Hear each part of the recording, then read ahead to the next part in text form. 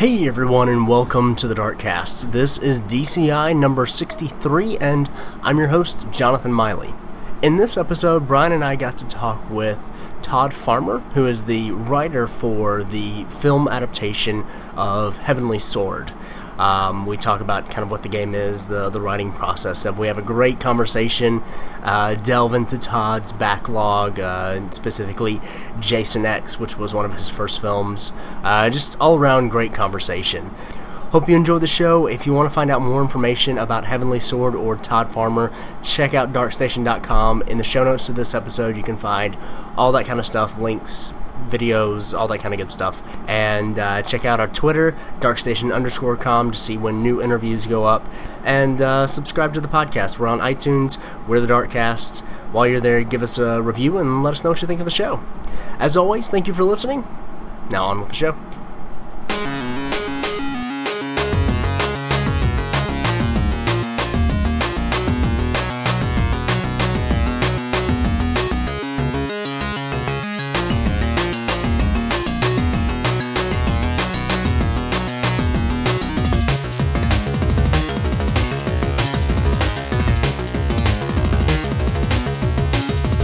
Thank you so much for joining us on the Darkcast today, Todd. How are you doing? I am excellent. Good. It's been a good day. That's good to hear. We don't usually hear that on Mondays, which is when we record. That's what I hear. Oh well, then no. Screw Way that. to ruin it, Jonathan. Yeah, Way sorry. to ruin it. You know, I like to ruin things. It's what I do. But yeah, that's good to hear. So yeah, we're coming up pretty close to the release of Heavenly Sword, the movie. Which is what we're here to talk about. But before we kind of get into that, can you tell us a little bit about who you are and what you do? I am a redneck from Kentucky, living in California. Great, and, you are in like kind. I'm from Georgia. Brian's from Florida. We're all Georgia and Florida. Yeah. Without you is beauty. Oh yeah. You don't have to do that right there ever again. But. Right, fine, Don't alienate our listening audience, Jonathan. You're assuming we have a listening audience. We still don't have concrete proof of that. And I'm sure many of them speak like that. 3 people in California who still has an accent. So, well, when I go home, they're like, "What happened to your accent?" Out here, they're like, "Wow, where are you from?" No, it works well for me. That's good. That's good. They can just say you're from anywhere, and it works. That is true. No, I came out to California in '96. I loaded up my 486 computer in my pickup truck with some garbage bags full of clothes, and never looked back. Very cool. Very cool. So you've been writing for film for a while. Done a couple of movies like The Messengers and My Bloody Valentine. But you also worked on Heavenly Sword, the game, as well as the movie. What was it like, kind of getting into the game from film? I mean, it was great because when I started, I started in horror, which is what you used to do back in the day. Because back then it was only Dimension and New Line making horror films, and everybody else sort of looked down their noses at it. And so it was, once Scream came out, suddenly everybody was doing horror. So they wanted me to stay in horror, which was fine because they were making a lot of horror movies then. But it was nice to work with Brad and David. I'd met those guys when they worked at Tiger Hill, which is John Woo's company, and they never put me in a box where I could only do one thing. So we worked on all kinds of games, and through different platforms, and it was great. It was nice to growing up. I mean, fantasy was that's what I liked the most, fantasy and action. And so to be able to work on a video game, because I started out with Pong, but I eventually, my favorites were all the first-person shooters. I mean, I started with Doom and Wolfenstein, and back when computers were slower. And the number, when we used to network all our computers, so everybody'd come over to the house and we'd have Quake 2 Deathmatch just for hours on end. And so when a game like Heavenly Sword, it's kind of beautiful because the story was really good to start out with, and the gameplay was fantastic. One of you's played, right? Yes, I have, and I absolutely agree that story was great. It was because normally I would fast forward. Well, not fast forward. I would try to skip through the cutscenes because I never really liked this. I never really liked the stories. Did you guys ever play a game called Painkiller? Mm-hmm. Painkiller was I never beat it, but I played it.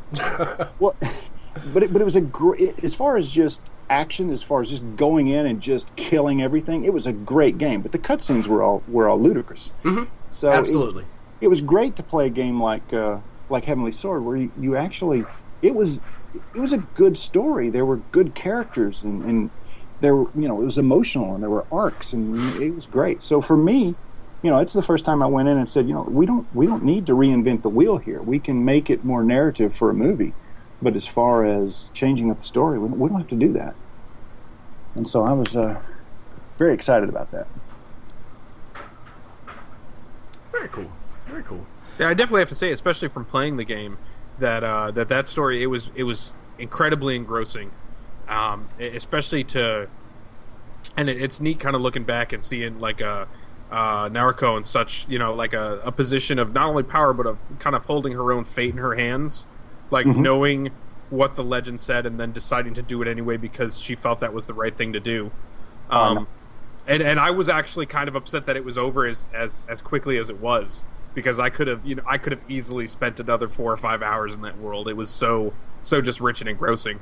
I felt the same way. I mean, it was what was great about her as a character. I mean, when you're telling any kind of story, you want a character like that because she was alienated from her father and her people from the moment she was born, and so she had this weight that most people don't carry. So she is to some degree an every man and every woman, but she did what she did not because she wanted to regain the respect of her father or the respect of her people. She did it because it was the right thing to do, which is the most noble. And so, as far as a character, Nariko's awesome. And everything I've ever written, I've always liked the empowered female character in whether it be video games or movies or whatever. And she was just perfect. Mm-hmm. How'd you find that, especially coming from like a horror background? And a lot of times in horror, not only is it kind of the women that are preyed upon, but it's also kind of the woman that ends up at the end getting the upper hand. Did that kind of influence like where you go, or where did you come into this story, and how did you put your own spin on it? The biggest thing is as far as because it's a game, it's sort of based level by level. And so each level has its own arc, each level has its own goal to accomplish. When you're telling a movie, that can be monotonous.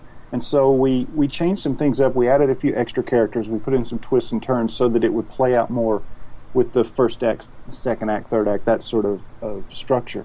But beyond that, we didn't have to come up with a bunch of extra story in order to tell it, because she was a strong leading character. And you have Kai, who's her to some degree sidekick, even in the game, and I always enjoyed playing Kai's character as well because it gave you some choices to make.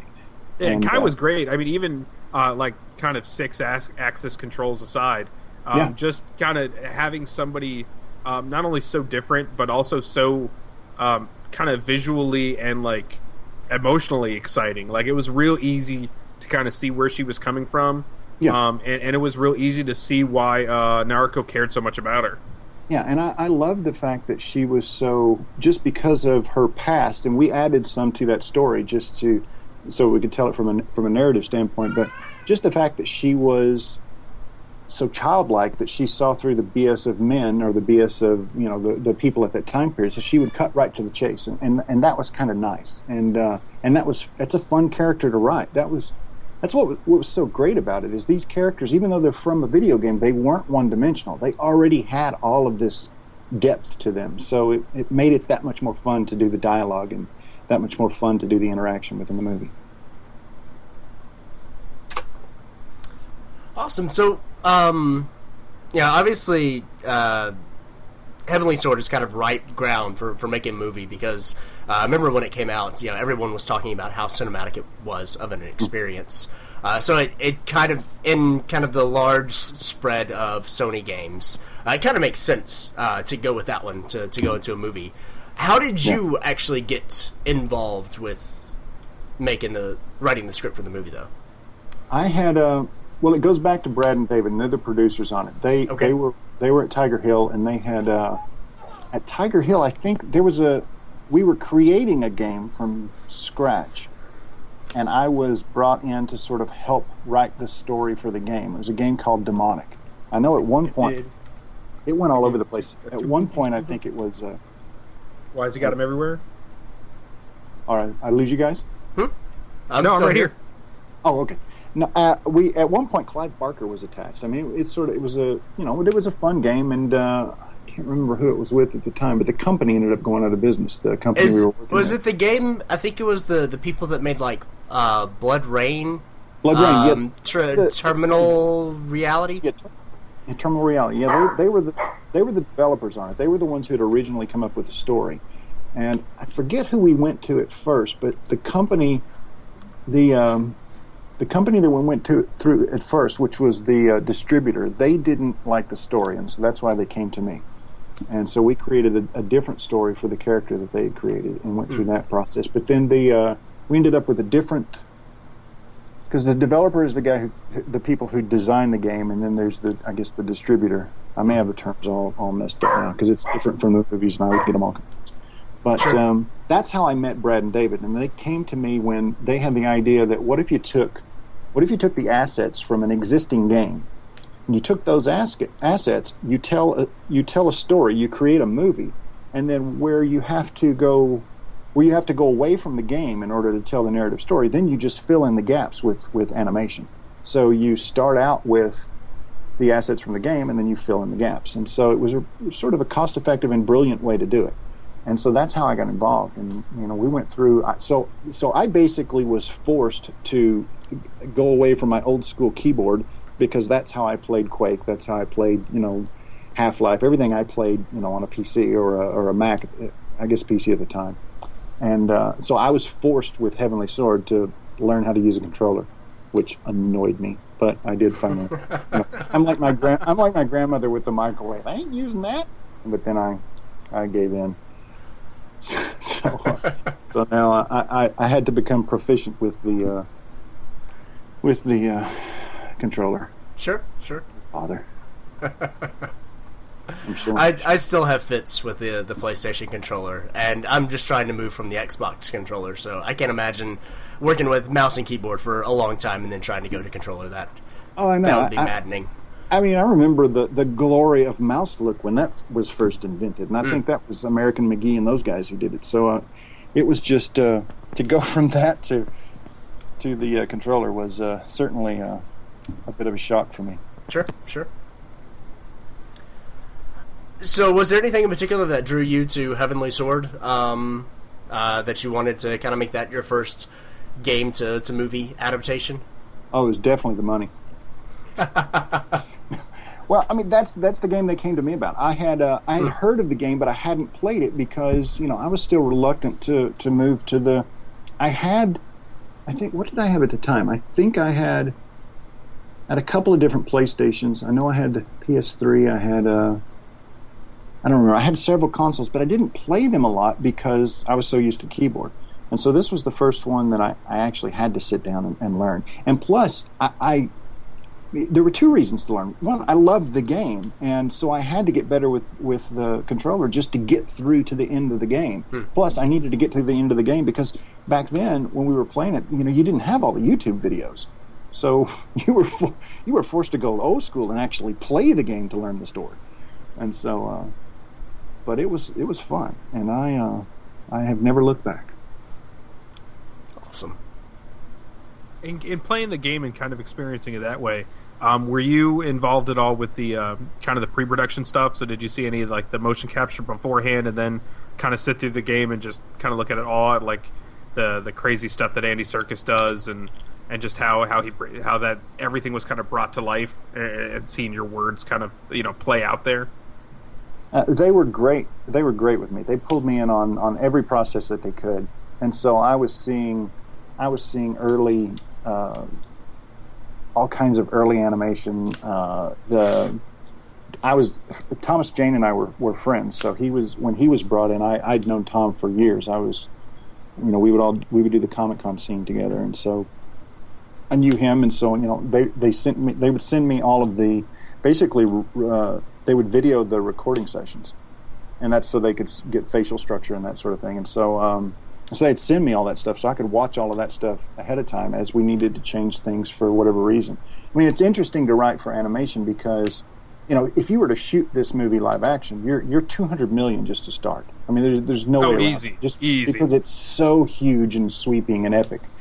But to write an animation, at least for a writer, it's sort of freeing because, I mean, there's still a budget that you have to follow, but at the same time, you can create these, big, gigantic set pieces for a fraction, pennies on the dollar of what it would cost to go live action. And so it was nice to have that kind of freedom because you normally don't have that. So it was good to see how the actors are reacting to the lines. And I've never been precious when it comes to lines, whether it be movies or whatever. It's because, when an actor comes in, I wrote the lines, but it doesn't mean they have to stick to those lines. They have to do what they have to do to make that character their own.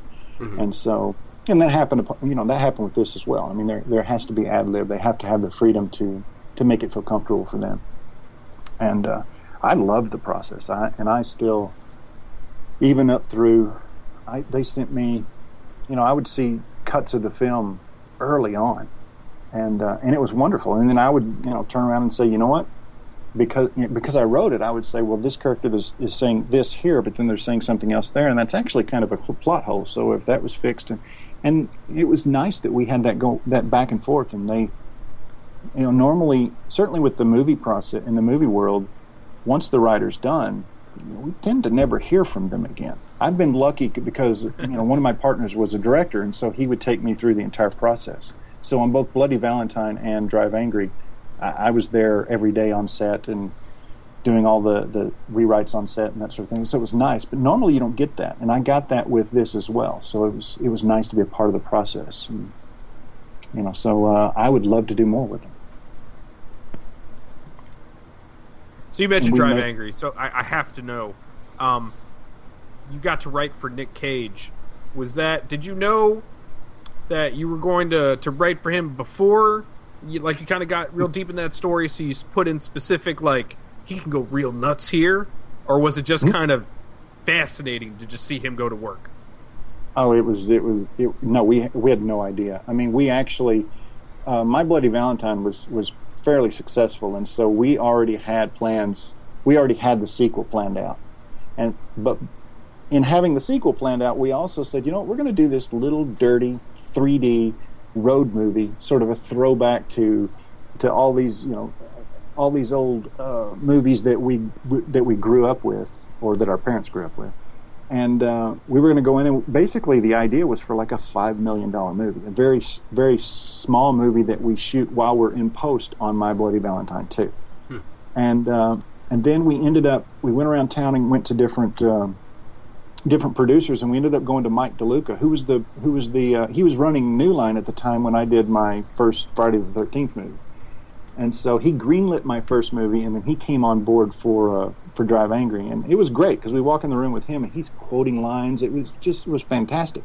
And so he had just done Ghost Rider with Nick. Yeah, he did Ghost Rider. So he sent the script to Nick, and Nick was on board before he even finished it. He got to the middle of the movie where we shoot him in the eye, and he was like, "I'm in." And so, but it was great because he's one of those guys, because I had heard rumors that he was difficult. We didn't see that at all. He was fantastic. I mean, he showed up on set, and he knew every line.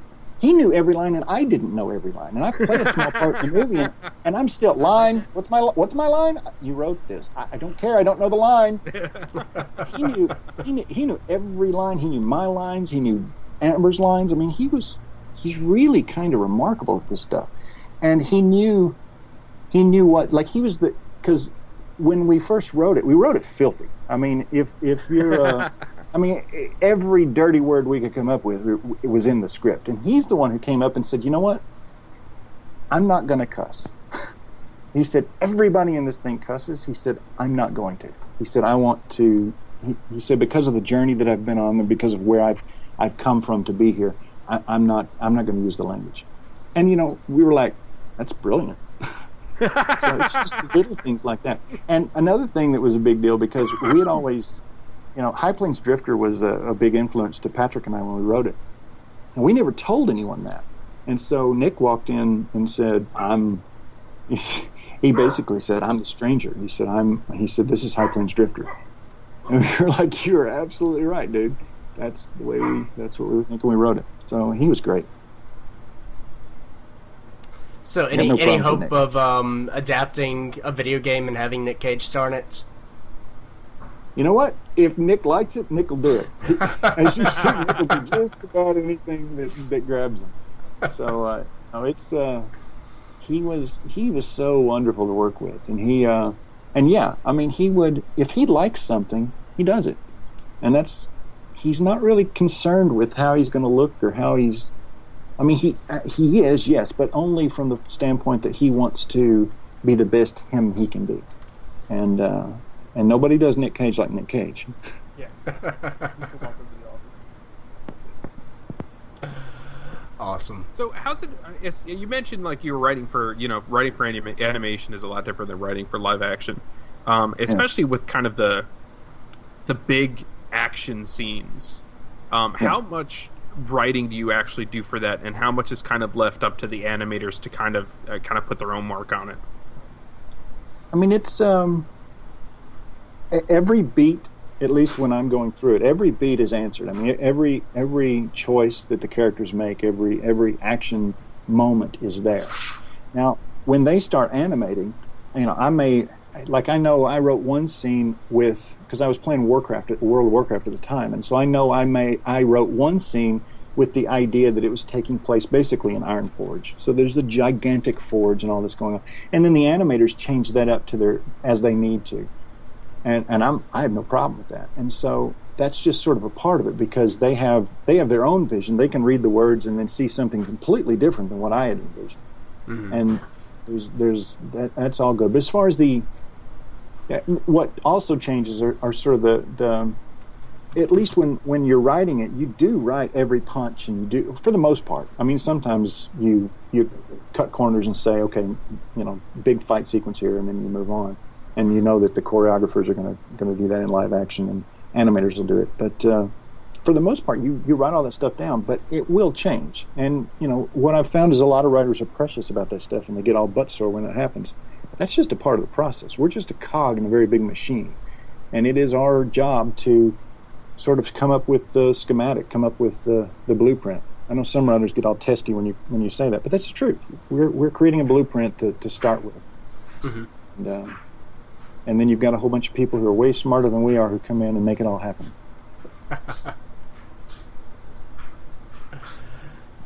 Fantastic. So would you want to do another game? If we are in the process, I probably couldn't talk about it. So I'm not saying we are. Sure. But I enjoyed the process, and I think everybody involved did. And so... There's a good chance that I would be interested in doing another. But I mean, they're really. Look, I love writing horror, and I'm not going to quit writing it.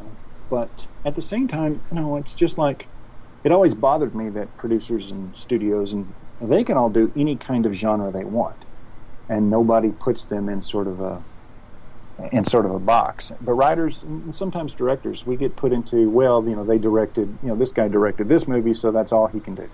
Well, that's not true. And writers write, and directors direct. That's, we tell stories. And so it's been nice to work with these guys, because it never even occurred to them that my writing Halloween movie or a Friday the 13th movie would be an issue. They knew I loved games, and we'd banter back and forth, and we'd play games together. And so it was nice. And so, I love the freedom of them coming to me and saying, hey, what do you think about this game? And I'm like, I'll send you something in 3 hours. Let's do it.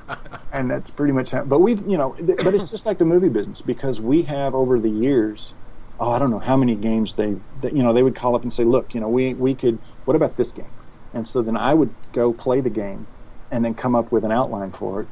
Sometimes 5 pages, sometimes 30 pages, a very detailed outline, and then we'd go out and try to get the job. And that's just like with the movie business. You do a whole bunch of free work hoping that somebody's going to one day write a check. and sometimes you don't get the check. It's all free work, and so it's been the same thing. So we've gone through several movies, and I'm happy to say that I think we've done some smaller stuff, but this is our first big, this is our first feature length, and I'm pleased with it. I really am. I'm very happy with it. I've been disappointed in a couple of things back in the beginning, but this one, I really like the story, and I feel good about it. And it's interesting because this has been a long process, because we started this. I want to say we started it in probably 2008, maybe, is when they first came to me about it. Oh wow! 2008 or 2009, and so it's been. But what they wanted to do had never been done, so it was a brand new idea. Was to take assets that existed in a game, and then start from there, and then build your movie on top of that. And so that was a new idea, and so it took a while to. It was sort of pushing a rock uphill for a while, but we're about to release, so I guess it's going to happen. Yep. Yep, but very close. So are all the character models, and I know you're not on the end of actually kind of doing all the digital stuff, but from your knowledge, are all the character models and everything actually from the game? Or how is that kind of working in layman's terms? They all started from the game. One downside to starting as far back as we did is that the animation that we started with ended up becoming more and more obsolete as every year went by. And so everything that we started out with had to be updated over and over and over. And so, just like if you look at the Bohan character design, it looks like, in the beginning it looks like one actor. Now it more favors a different actor, and that's because we kept having to update the animation. And so even though they're certainly based on the characters the pre-existing characters, I think Noriko is pretty solid. I don't think she's changed. Other than just being, she probably has more pixels than she did back then. But I think her design Kai's design is probably the same. And then we've got a bunch of new characters in there who didn't exist in the game. Kyo is a new character, and the character that Thomas Jane played wasn't in the game. And so but that's been fun. Can you talk a little bit? I mean, obviously the movie's not out. Don't want spoilers or anything like that. But can you talk a little bit about kind of adding stuff to it? Because I think with most people, when you kind of talk about adapting a game to a movie, you're going to be cutting a lot of stuff out because the game's going to be longer than the movie. Right. But then you also kind of have to add more story elements. So what was it kind of like adding stuff to it? Well, it was fun. I mean, and the thing is, everything that we needed was there. It was just done it was created in a video game format, meaning, Bohan comes with a number of generals who are sort of built in, but in the game, those generals are levels. So basically, you go into this level and you fight this general, and the object is to beat that general, and at the end, it's either predestined that you do or you don't, and then you may face that general later. And so we had to sort of change all of that up. And then the other thing was, through the game, Noriko is she's more reactive because she has the sword and she's running, so it's more about her trying to keep the sword away from Bohan in the game.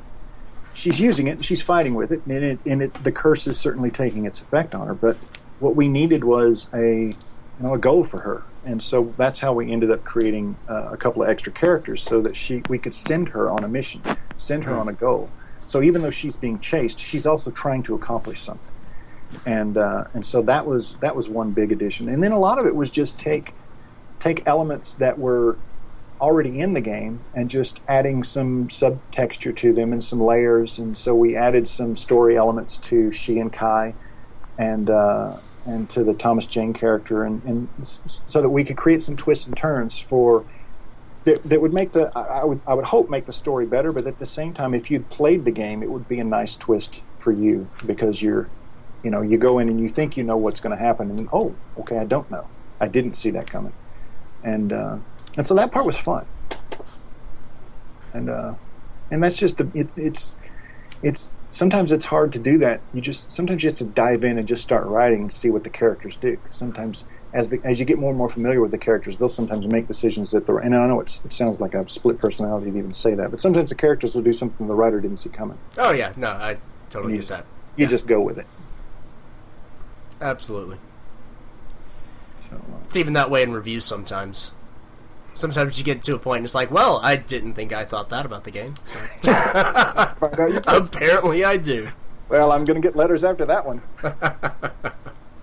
Yep. Well, that's a good thing. Indeed. All right, Brian, you have any more questions before we... I do, in fact. Okay. It's kind of a question and kind of like a compliment, and it's probably not one you hear a lot.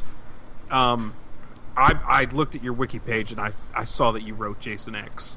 And that's probably in my top 3 Friday the 13th movies. Let's take a moment for no to talk other about... reason than one of the last scenes where he comes across a holographic crystal lake and proceeds to beat one person with another person in a sleeping bag.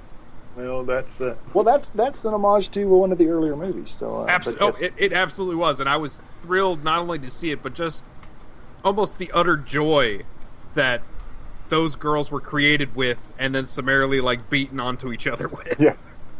No, that was when you're writing a movie like that with any of the classic slashers, it's okay to be disrespectful to the audience, and then smoke some pot and have premarital sex, because that's just right, part exactly. of it. And no, it was Let's take a moment to talk about the blame that I get for putting Jason in space. That was me, but at the time, I knew it had been done before. Well, the challenge was we knew that New Line didn't want to do another Jason film because they had Freddy vs. Jason in development. And Freddy vs. Jason had been in development for a long time because no one could agree on what they wanted the script to be. And then Scream came out, and Scream really did change everything, because when Scream came out, it failed. The first weekend, it made like $6 million. I mean, it tanked, and no one thought anything of it. But the kids, and including me at the time, because all of us, when we saw it, it blew us away. So word of mouth took that movie and made it a giant. And suddenly, every studio started paying attention, because they'd been looking down their noses at these movies, and suddenly they're like, wait a minute. So you can shoot these for this much money, and you can make $100 million. And so, within a week, everybody was making horror movies, and so it was. And as a result of that, that's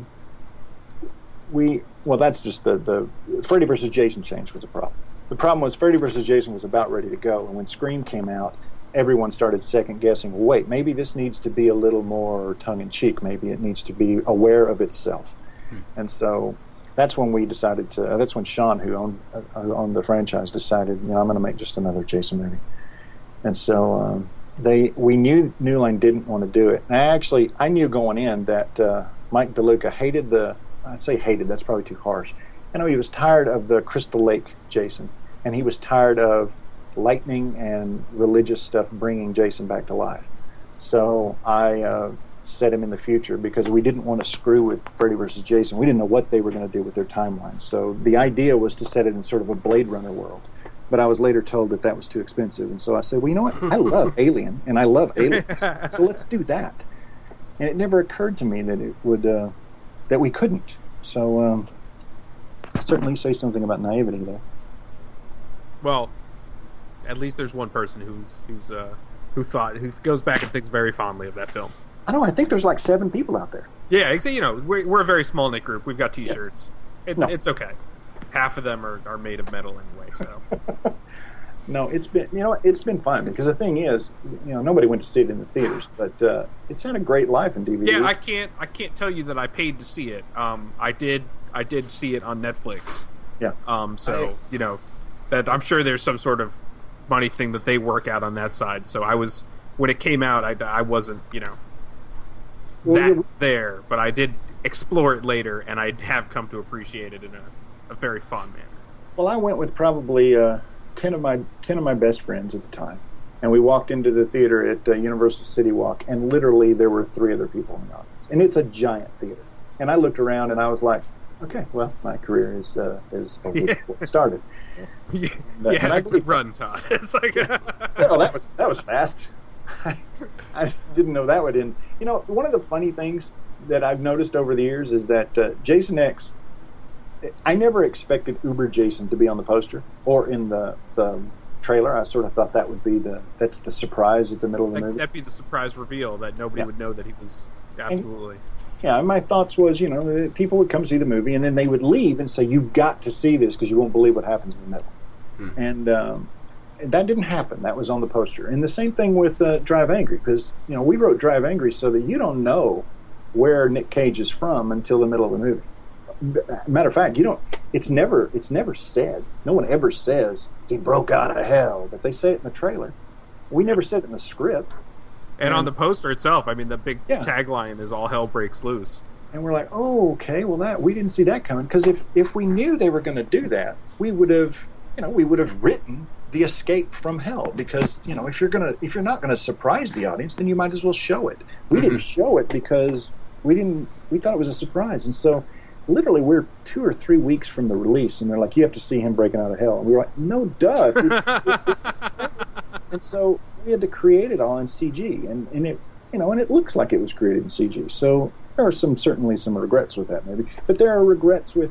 The thing is, the marketing today sort of runs the studios, and so I know going in now that I'm more aware that you have to just make peace with the idea that if you have a big surprise, there's a good chance that thing's going to end up on the poster, because that's how they sell movies. And so that certainly changes the way I think. And that does make a whole lot more sense, because I don't know how many times I've seen a movie where there's something that's given away on the box art or the poster or the trailer or whatever, and then the movie acts like it's a surprise, and I'm like, but you already told me that like 6 months ago. And that's because the movie thought it was a surprise. I mean, the movie, you make the movie, you think it's the surprise, and so I can't count the number of movies where I'm sitting there in the theater actually going, okay, well, this isn't going to end yet because they haven't shown this part of the trailer. Yeah, it's nice when they show you the end of the movie in the trailer. Oh, that's great. No, it's and I get it. Look, there's a lot of competition out there now, and movies aren't making what they. Certainly, the smaller movies aren't making what they used to. And so I get the pressure, and but it's. I used to tell friends, people would ask about writing. They're like, what advice can you give a new writer? And I'm like, don't be a writer. This is the best advice I can give you. Go do something else. But if you're stupid and you're gonna do it, then the best advice is it's not your job to tell the best story you can tell. Your job is to take some really stupid notes and make them work. And that's the job of the writer. So the guy at my no, go ahead. Oh, do it. What? Oh, I thought I heard a question. Oh no. No, I was just laughing. I don't know. The guy that my mentor when I first moved out here was a guy named Dean Reisner, who wrote Dirty Harry and High Plains Drifter and a bunch of great old Eastwood movies. Yeah. And he used to say, basically, you go in and you argue 3 times and then you cash the check. And that's been good advice. Good to know. You guys probably don't get wannabe writers on here, so we're probably wasting time to the listeners. No, it's great for me. I like to write, so it's all good. There you go. I used to listen to the Nerdist Writers Panel pretty religiously. Oh yeah. But then after about a year, I realized that they just started having the same people on over and over again, and I was hearing the same stories, and I was like, okay, I think I've gotten everything out of this podcast. But yeah, no, writing process, I love it. That's what I went to school for. So. Well, I certainly liked because when Brad and David first came to me, it was just video games they were doing. They weren't doing movies, so they were coming to me saying, "Okay, we want you to write the story behind this video." And so that was actually fun too, because it was you have to completely unplug the way your brain works to write a video game, because it's each level is a story within itself, and then the cutscenes that tie them all together is a story, and so it's actually great fun. Yeah. But at the same time, there's, what I found was the guys who were actually animating the movies didn't like the idea of Hollywood coming to play in the sandbox sometimes. Sure. There were challenges sometimes with it, but that's normal. Yeah. All right. Well, Brian, you got Yep. anything else? No, I think we're ready for the end game now. All right. So take it away. we like to end with a little bit of a questionnaire, inspired by the one at the end of the Inside the Actor Studio. Are you serious? Oh yeah, absolutely. Yeah, and that's not just for you. Not just because you're a writer. We do this for everybody. I used to have the answers, and I haven't thought about that one in a long time. So now I don't have answers. Well, it's all right. okay. These are They're all different different. questions. Yep. Oh, okay. Good. Okay. Just inspired. Yeah, just That's inspired by. Okay, the answer to the first one is anal.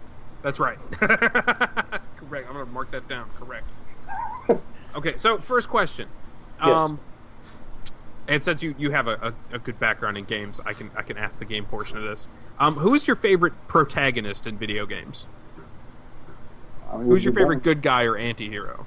It would certainly be boring to say Noriko, but probably Noriko. Although, who would jump out more than that? She was the most fun for me to play. The thing is, I actually really enjoyed Lara Croft. It was one of the... Because I remember... New or old Lara Croft? Definitely old. Yes! Finally! Yeah, Somebody else.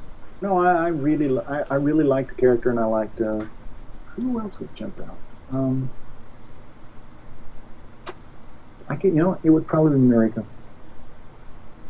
Yeah. Okay, well, the personal bias aside, I can accept that answer. I mean, unless we wanted to go with my, with my night elf druid, but I don't think that counts. So next question flips that coin. Who's your favorite bad guy? Favorite bad guy. Favorite video game bad guy. Think about it. Do I have time to think about that? Yeah, absolutely. Sure. We won't even play any Jeopardy music for you. All right, because it's not Valheim. It's the thing is, the games I played the most were games where you're just killing masses of things. And I did like I can't remember his name. I loved the end boss in Castle Wolfenstein when it was rebooted years later. Did you ever play that? The one where you go down where Hitler's trying to basically raise the dead. Oh yeah, the demon wizard guy. Yeah, I can't remember the name, but that was my favorite, probably my favorite fight sequence at the end. That sounds fantastic. I've never played that one, but that sounds both extra Wolfenstein-y and just great out on its own. There's actually another Wolfenstein coming, right? It just came out. It just came earlier out this year. No. Like, really? Yeah. Yeah. What platform? Everything. All of them. Yeah. Xbox, PlayStation, new Xbox, new PlayStation, and PC. I guess we know what I'm doing tomorrow. Yes. I highly recommend it. It's fantastic. Oh, I need to see. That's how behind I am. I knew it was coming. I just didn't know it was. Perfect. That's awesome. All right. Well, let's end this. Calm down. Next question. What's your least favorite trope or theme in video games today? Least favorite? Yeah, least favorite. What would you like to see kind of go away? I don't know. Give me some examples. What do? Oh, you mean like killing zombies, or do you mean like like? Everybody kind of has their own definition of trope, so we try not to define it, because generally when we give examples, people just use one of those examples.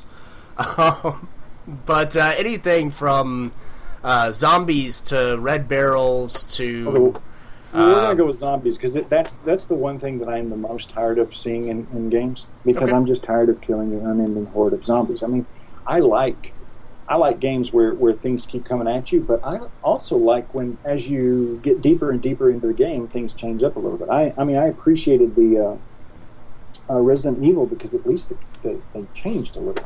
Mm-hmm. Now it just feels like it's just hordes and hordes of the same thing coming at you over and over. And although they do throw a boss in every now and then, it's not enough. But yeah, a zombie is a zombie. Yeah, and I like I've always appreciated any story that changes, any game that changes, and any game that takes you in a different place. I mean, I appreciate the nostalgia involved, but take me somewhere different. Tell me a different story. Take me on a different adventure. Sure. So no zombies. No zombies. Done. I like it. Done. Next question.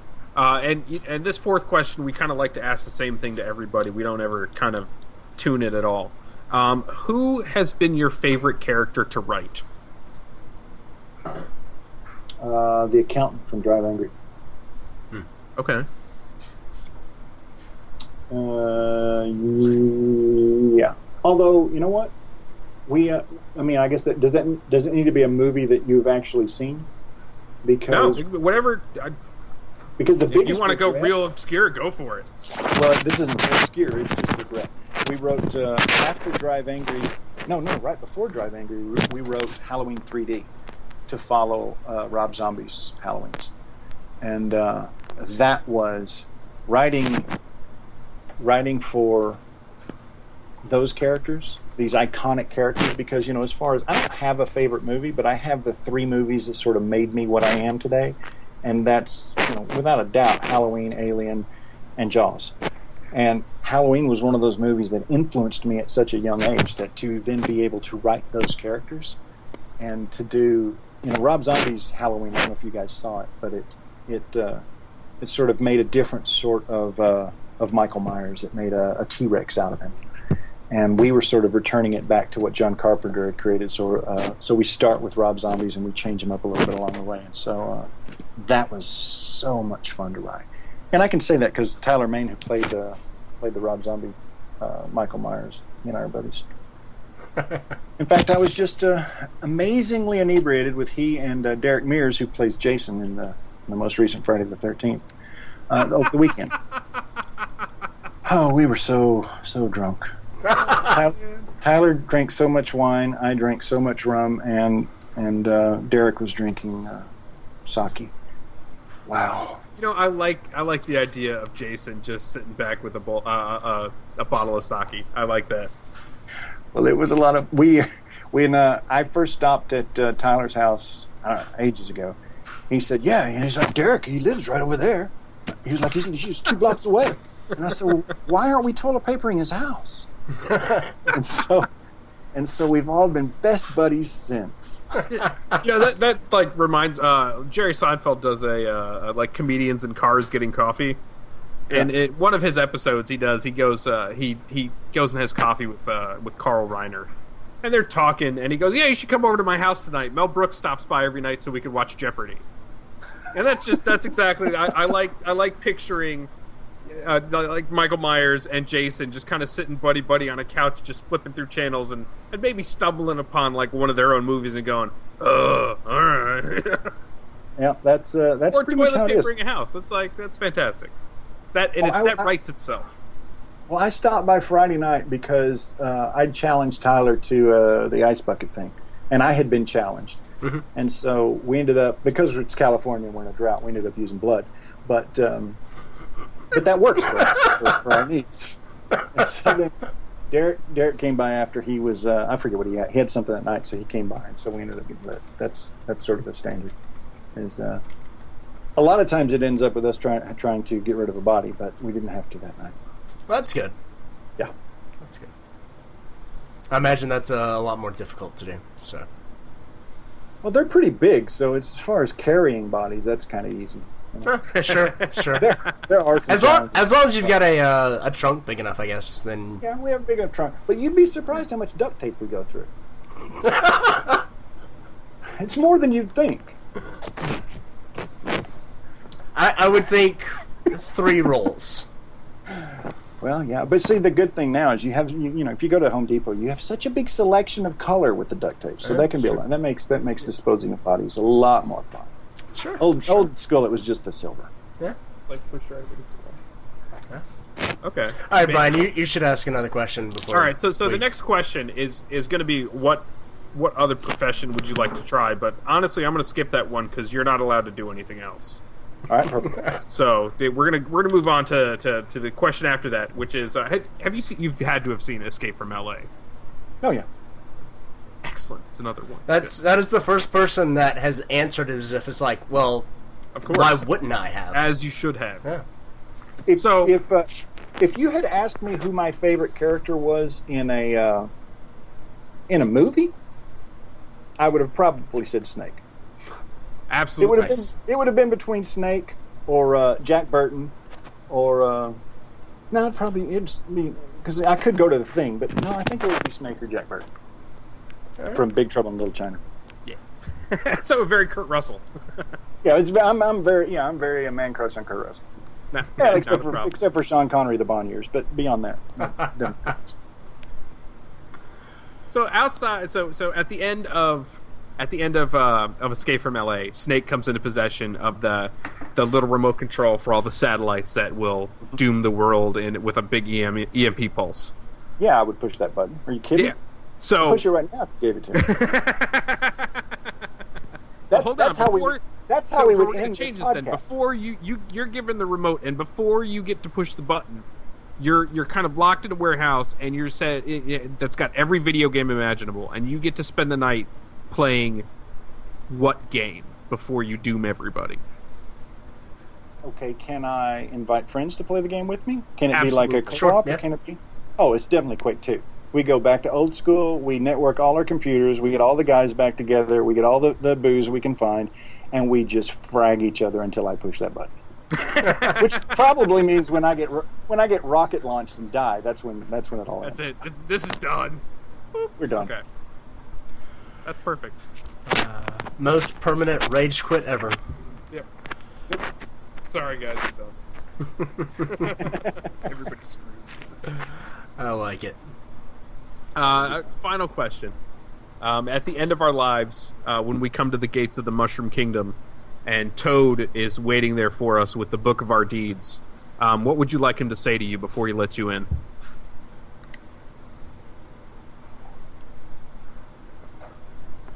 You did good. That's what he says to me, not I say to him. Yeah. You did good. Life's a journey, boys, but it's been fun. Where's that button? I'm going to push it. Here's your button. That's it. I love it. You passed. Well, thank you, sir. Thank you so much. It has been my pleasure. Well, thank you as well. We should do it again. But before we do it again, we need to finish this time. So if you could just send us out by letting our listeners know where they can go to find out more information about Heavenly Sword. HeavenlySword.com. It comes out September 2nd. It comes out on Blu-ray. It comes out on DVD, and then all the assorted digital download sites, iTunes, and so forth. And I don't know if we're getting any sort of limited release. I don't think so. Okay. I saw it in theater, and I liked it in theater. But I think that's it. But I hope you enjoy the movie, and go play the game again. All right. It's a good game. Yeah. Well then, thank you so much, and have a good night. All right, thank you guys.